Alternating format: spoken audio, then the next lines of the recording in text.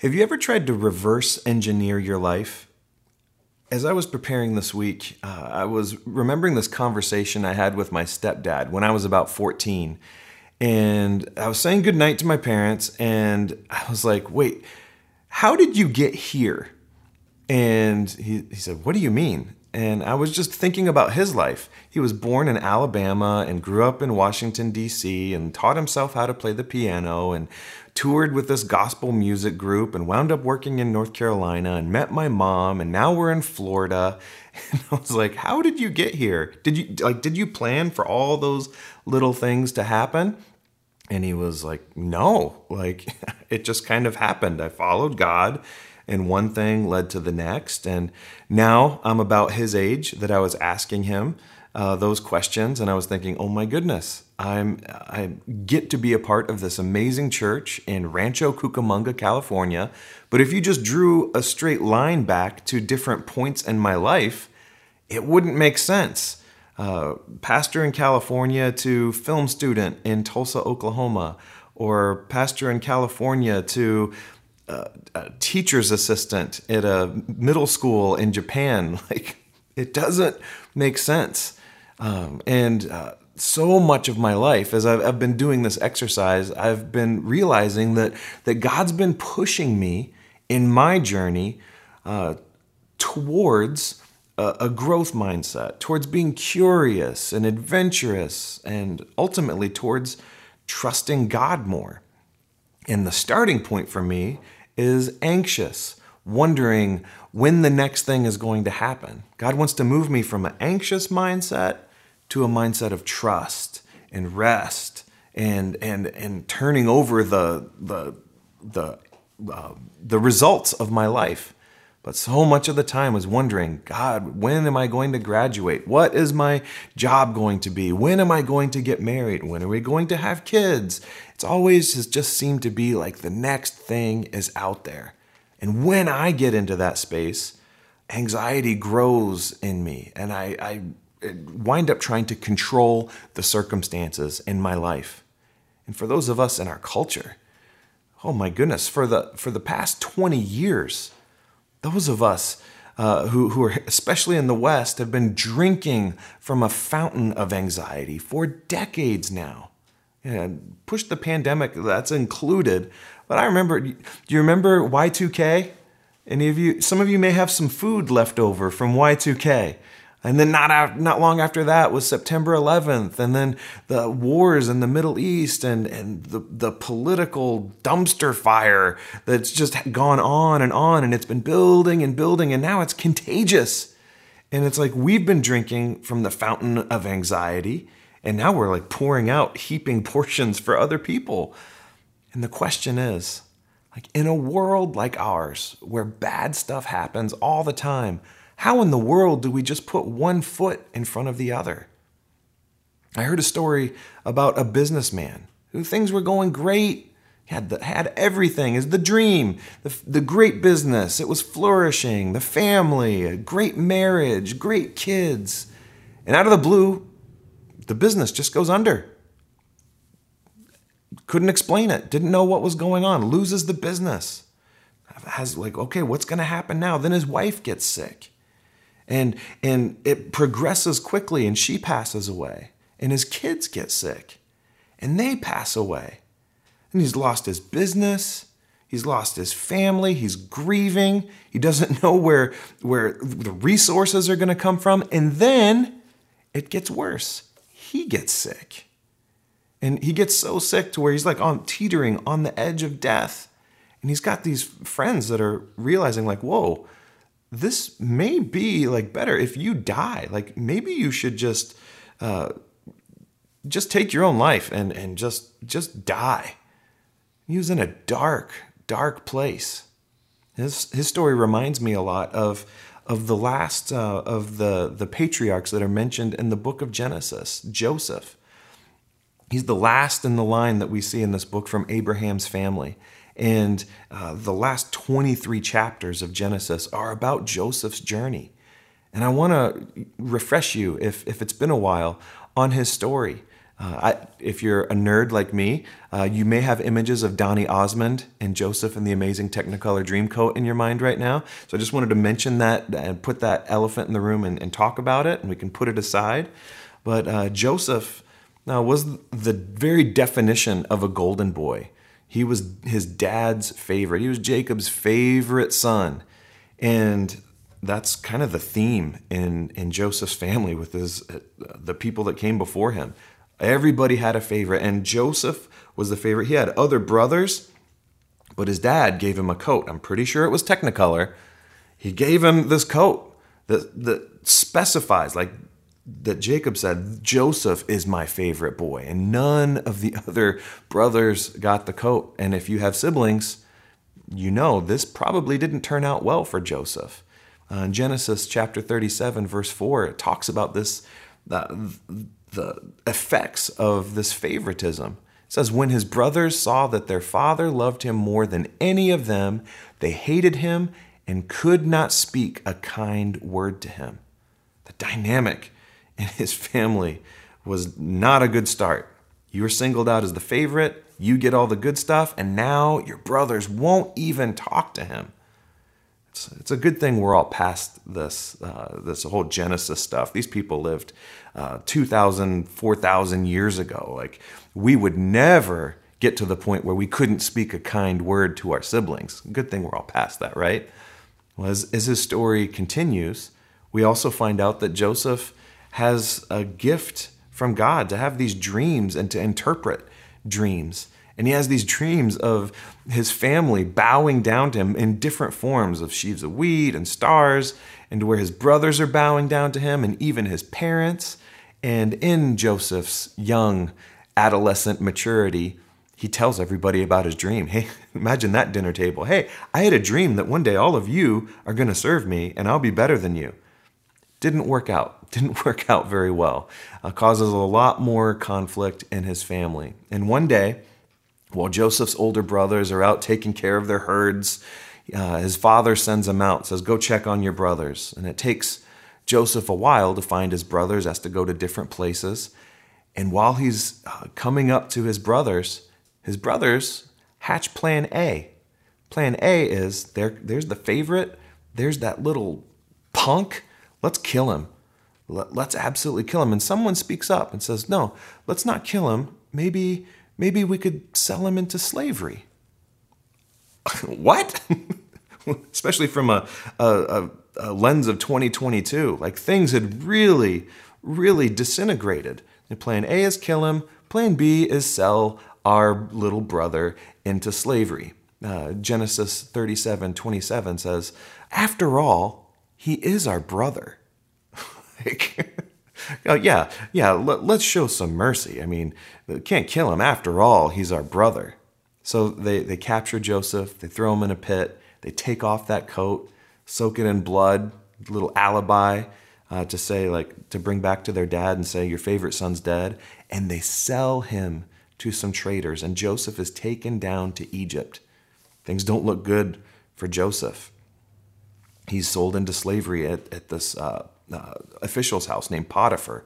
And we see God is with Joseph. He begins to rise in favor with his master and is put in charge of the household. We see he's gifted. We see he's a man of integrity. And then he also catches the eye of his master's wife. And she tries to proposition Joseph in a very explicit scene. Like, she wants Joseph, and he continually says, no, to the point of running away.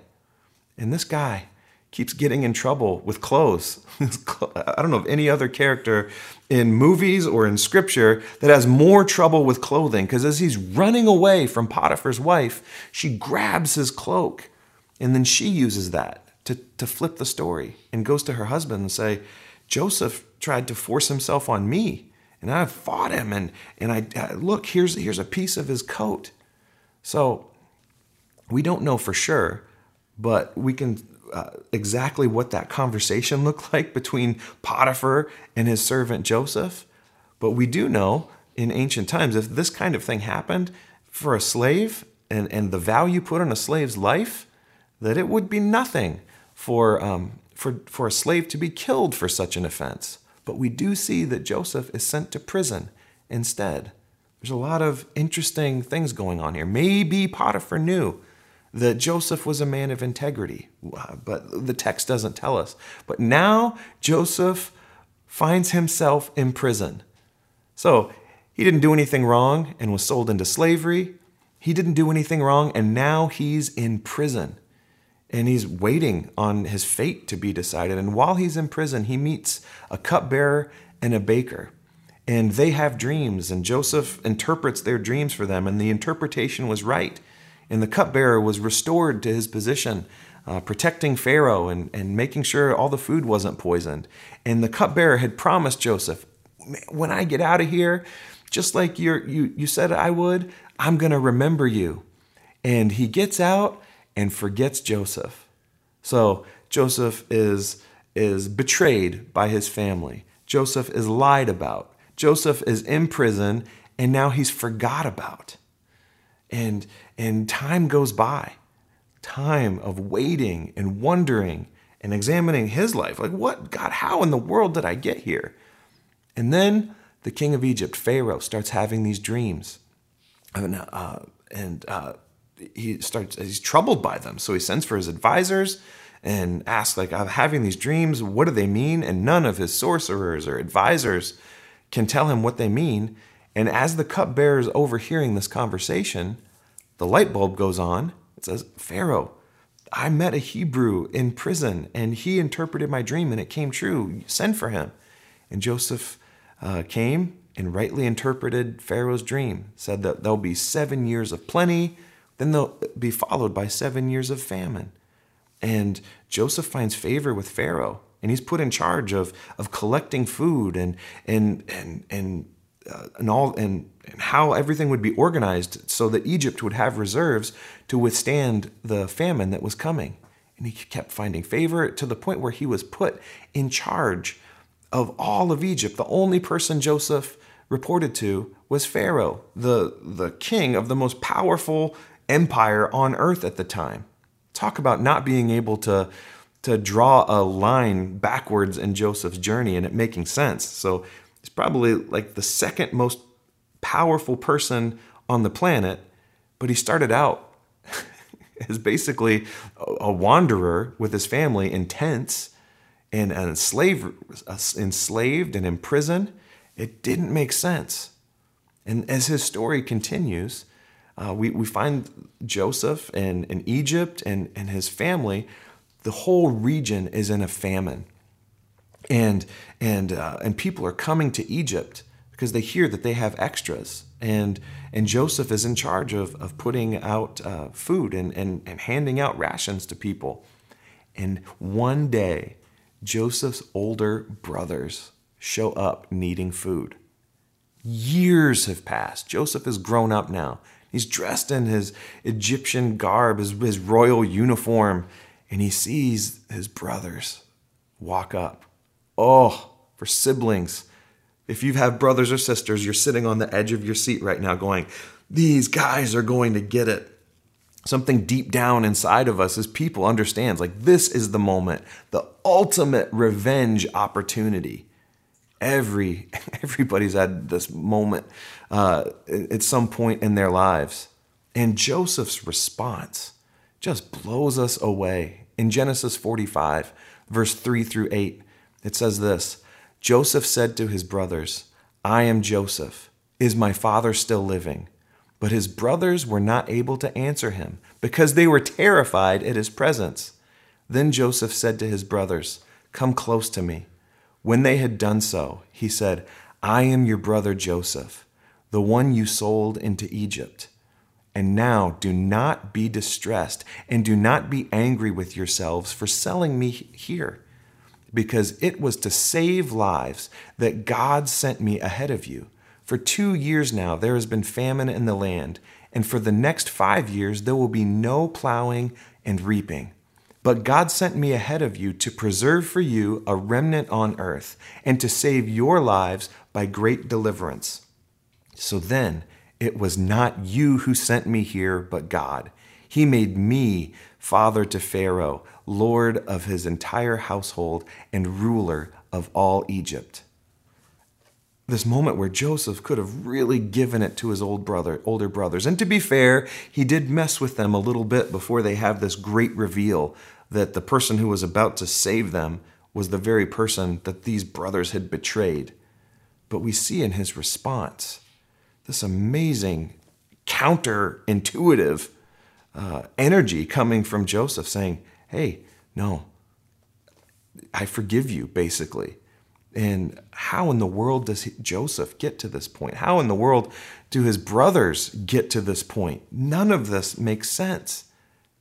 Joseph was supposed to go away and live in obscurity as a slave, but somehow God kept preserving him in a way that was like this massive judo move, using all of the negative energy that was happening in Joseph's life to flip it on its head. And now it's saving the whole region and the very people that had wronged Joseph. So the text tells us how Joseph sees his story. And Joseph's understanding of this story, it determined his response. You see, as Joseph had to have spent time wrestling with God, remembering the stories of Abraham, of Isaac, of Jacob, had to do some inner work and come to a point where he believed that God was leveraging his personal catastrophes, plural. God was leveraging these things for a divine good. That somehow, with a MacGyver-like creativity, God took the broken components of Joseph's life and repurposed them for good. The Apostle Paul picks up on this story and on this language in Romans, where it says God is working all things together for the good for those that love him. And at one level, we get this when we read it in the text and we say, yes, yes, yes. But when we come down from that 50,000-foot level into like our day-to-day grind of our lives, this breaks our minds. It blows our minds, because we often behave like we have to figure all of this out on our own. We ask, like, okay, when will this pain end? We ask, how in the world is this going to work out? And our minds shift into overtime of how we are going to solve the problem. And then when we do remember to go to God, it's like, when will this get better? This is not going to my plan. This is not going according to my agenda, God. Can you hurry up? Where are you? When are you? We turn into these little reporters. When, where, why, how? But when we say, God meant it for good, and we're reminding ourselves of this, the big thing to remember is that God is good. That's the place where we can drill down. We need to pull on that thread. No matter what you're going through today, what external circumstances you're going through, when your mind naturally goes to, how do I solve this? What's the solution? The counterintuitive way, the ancient pathway, is to go, okay, I've got to remember that God is God and I'm not. That's the first step. And to remember that this God that we serve is good. So this is me speaking and not God. My take on this is that to get to this point, Joseph has done some significant pre-gaming work in the area of forgiveness to get to this moment. He's already, in so many ways, forgiven his brothers. And his journey with God has led him to see, like, all of these circumstances that were outside of Joseph's control. He didn't control who he was first sold into slavery with. He didn't control when he went to prison or when he got out, and had to see that God was putting all the dominoes in place so that God's mission would continue. And he gets to the point where he even hides his brother. He could have made it public, his betrayal.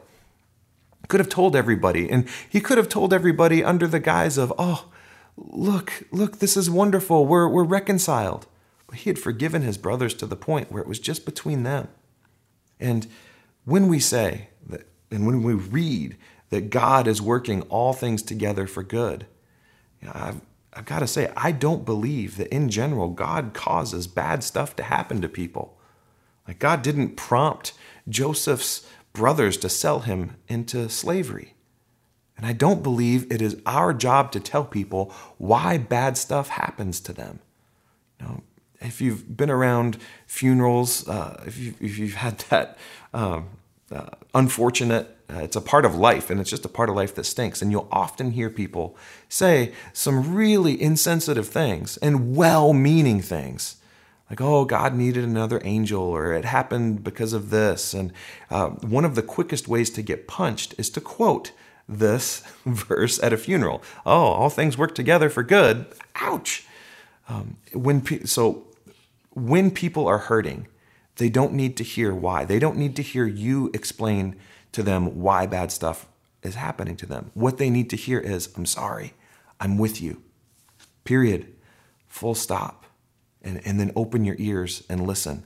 I love the ancient Jewish custom of sitting Shiva with somebody where nobody talks. And they're just there in the presence. Because when bad stuff happens, like I believe our posture needs to reflect God's posture. And we see that in Jesus's reaction when he's at the tomb of Lazarus. We see him weeping.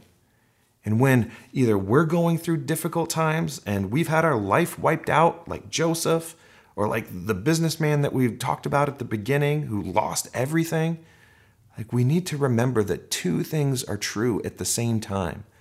That when bad stuff is happening in this world and to us, that God is grieving with human suffering. And at the same time, God is working to heal and redeem and rebuild and restore all of creation. That's the work that we do. That's the place that we focus on to anchor ourselves. And that's what gets us through anxious times. Situations like we're in today, regional and global crisis. To trust and remind ourselves over and over again that God is good and God is taking all of this on a journey and the destination is someplace good. This belief liberates us to, in the midst of pain and grief and trauma, it liberates us to dream and to build, or maybe just to put one foot in front of the other. Because ultimately, we're all safe. Ultimately, we have nothing to lose. I'm not trying to minimize the pain that you're going through right now. Those things hurt and they're not fun, to say the least. But ultimately, in the end, God wins. We wins. There are legitimate causes for fear and anxiety, for sure. Some of those causes are invited suffering from foolish choices that we make. Some of the causes for fear and anxiety come from following Jesus in a culture that's growing more and more hostile to Christianity. Some of it's uninvited suffering that causes fear and anxiety in us. So whether it's tragedies that happen, trauma. But even in the midst of all that, we must not forget the nature and activity of God in all of it. We don't have to be victims of anxiety and fear. Our work is to remind ourselves that God is good and to release control of our lives and the outcome. There's this businessman who lost everything and was questioning God. Why is this happening? Why is this happening? And that man, you've probably guessed by now, is in the Bible, Job. And he has this conversation with God going, what did I do? What is going on? And God basically comes back and says, I'm God. Were you even there when the stars were hung in the sky? Now, my translation of that conversation is God basically tells Job, if I told you, it would break your brain. It's like explaining the internet to an ant. Like God comes to the place of realizing that he's not in control and comes to a place of watching God prove his goodness as Job is healed and Job is restored. He realizes that this is all going somewhere and his work to do is to trust. So what you're going through right now, does it feel like too much? The situations you're facing at work, your finances, does it feel like too much? Maybe you have a desire for children and it's just not happening. Or your marriage it seems like it's an absolute mess. The challenge for us in those situations, for you and me, is through the power of the Holy Spirit to ask that your eyes would be open to see the good and redemptive work that God is doing in the world. Ask God to liberate you from this sense of fatalism. Like, I have no control and things are just going to keep getting worse. Like, that's a lie that we can believe. God wants to liberate you from that right now. God wants to increase your willingness to take action and participate in your healing and in the healing of others eventually. Like, you have a role to play in this. And most of your role in this is to remind yourself of the truth and to turn over control of your life. Thank goodness that you and I don't have to fix all of our problems. There was a TV show. I just love giving dated references. I used to watch the show Touched by an Angel. And there's an episode where two of the angels were talking to each other, and kind of like a superior and the angel that was reporting to the other one. And the junior angel says, why don't we just tell humans what heaven is like? And the angel that was in charge says, oh, we can't do that. They can't even understand, because the human existence is like someone who's been living in a closet, in a dark closet. And if we explain them to be what heaven was like, it would be like explaining a rainbow to someone who's lived in a closet all of their life. Maybe you feel like you're trapped right now. And your next step down the ancient path is trusting that God is going to open that door someday, whether it's in this life or the next. And you'll see color. You'll see wonder. You'll experience that. And I want to pray for you right now that no matter what you're facing, that you've been carrying so long and you're hard, like, you will begin to experience that freedom right now. Maybe you need to grieve something to let it go. Maybe you need to have a ceremony. Something bad happened to you, or you were betrayed. Maybe you need to write it down and crumble it up and burn it or throw it in the trash. Or even to give you an idea, like this week, I just wrote a little timeline of my life and wrote down different traumatic events that happened or painful events, but then had a different color and color coded. Oh, that's where God showed up. And another color, like, okay, this is a lesson that makes sense now with the benefit of hindsight. Or maybe you just need to reach out to us and talk through the fear and anxiety that you're facing right now. But don't keep brooding over it. Don't try to figure it out on your own, especially when you have the opportunity to have someone else carry that burden with you and remind you of the truth that God is good.